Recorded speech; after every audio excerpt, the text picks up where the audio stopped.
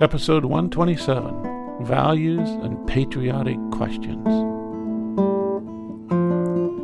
Dick Smith writes letters to the editor of our local newspaper on a monthly basis. Values and patriotic questions are high on his list of topics. I was having lunch at home. From the window I saw the mail truck stop at our door. I went to meet him, and he handed me a package and a few pieces of junk mail. Then he made my day. "I enjoy your letters," he said. I read my monthly letter to the editor, and when it is published, a friend sends me a clipping on the back of a port card. He must be reading my mail. But I was delighted, since hardly anyone ever comments on my letters.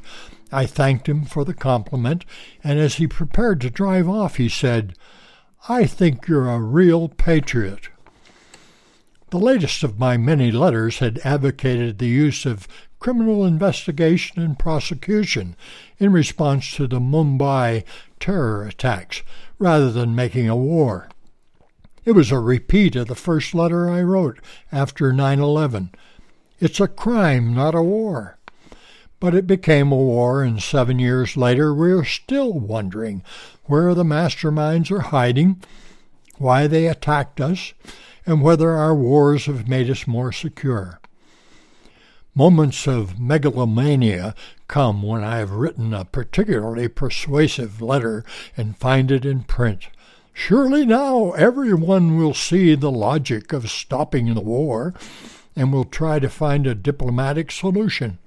My letter, along with millions of small acts of dissent, may eventually have some small effect, but the real reason for writing is the impossibility of remaining silent as authorities persist in their madness. There are powerful people who do not concern themselves with the lives of soldiers, mailmen, retirees, assembly line workers, or anyone else except themselves and their associates. But the mailman and I understand that war is not good for anything or anyone. When I was a child, discussion was unknown in my Catholic church, and my dad did not take kindly to anyone who questioned his opinions. They laid out the rules we were to live by. The church supplied us with a catechism in which all the important questions were asked and answered. In Sunday school, when asked the question, "What is the chief end of man?" the reply was to be recited word for word.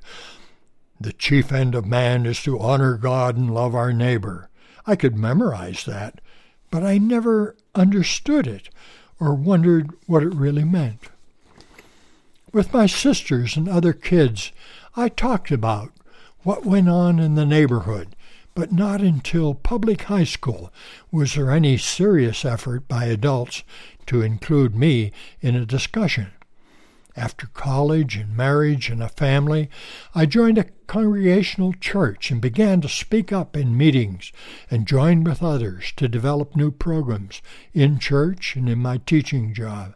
I began to see myself like the man in the Norman Rockwell painting, Freedom of Speech.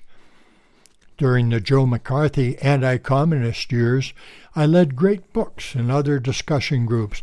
I joined the civil rights marches and supported peace protests in Honolulu in the 1960s and later in Bellingham.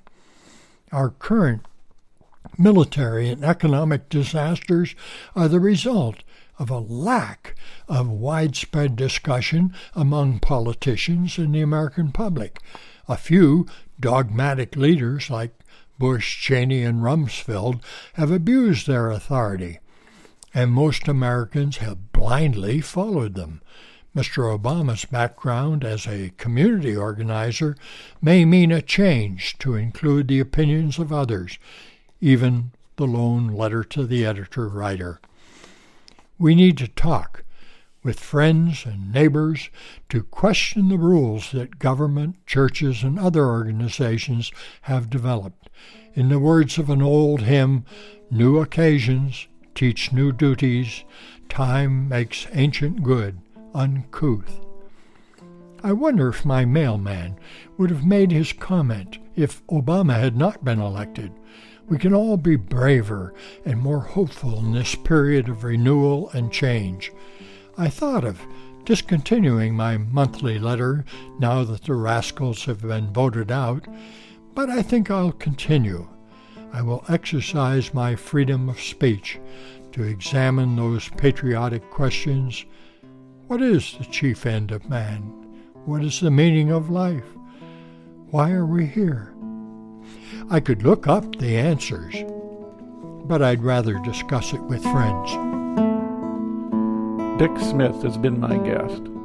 This is Retirement Talk.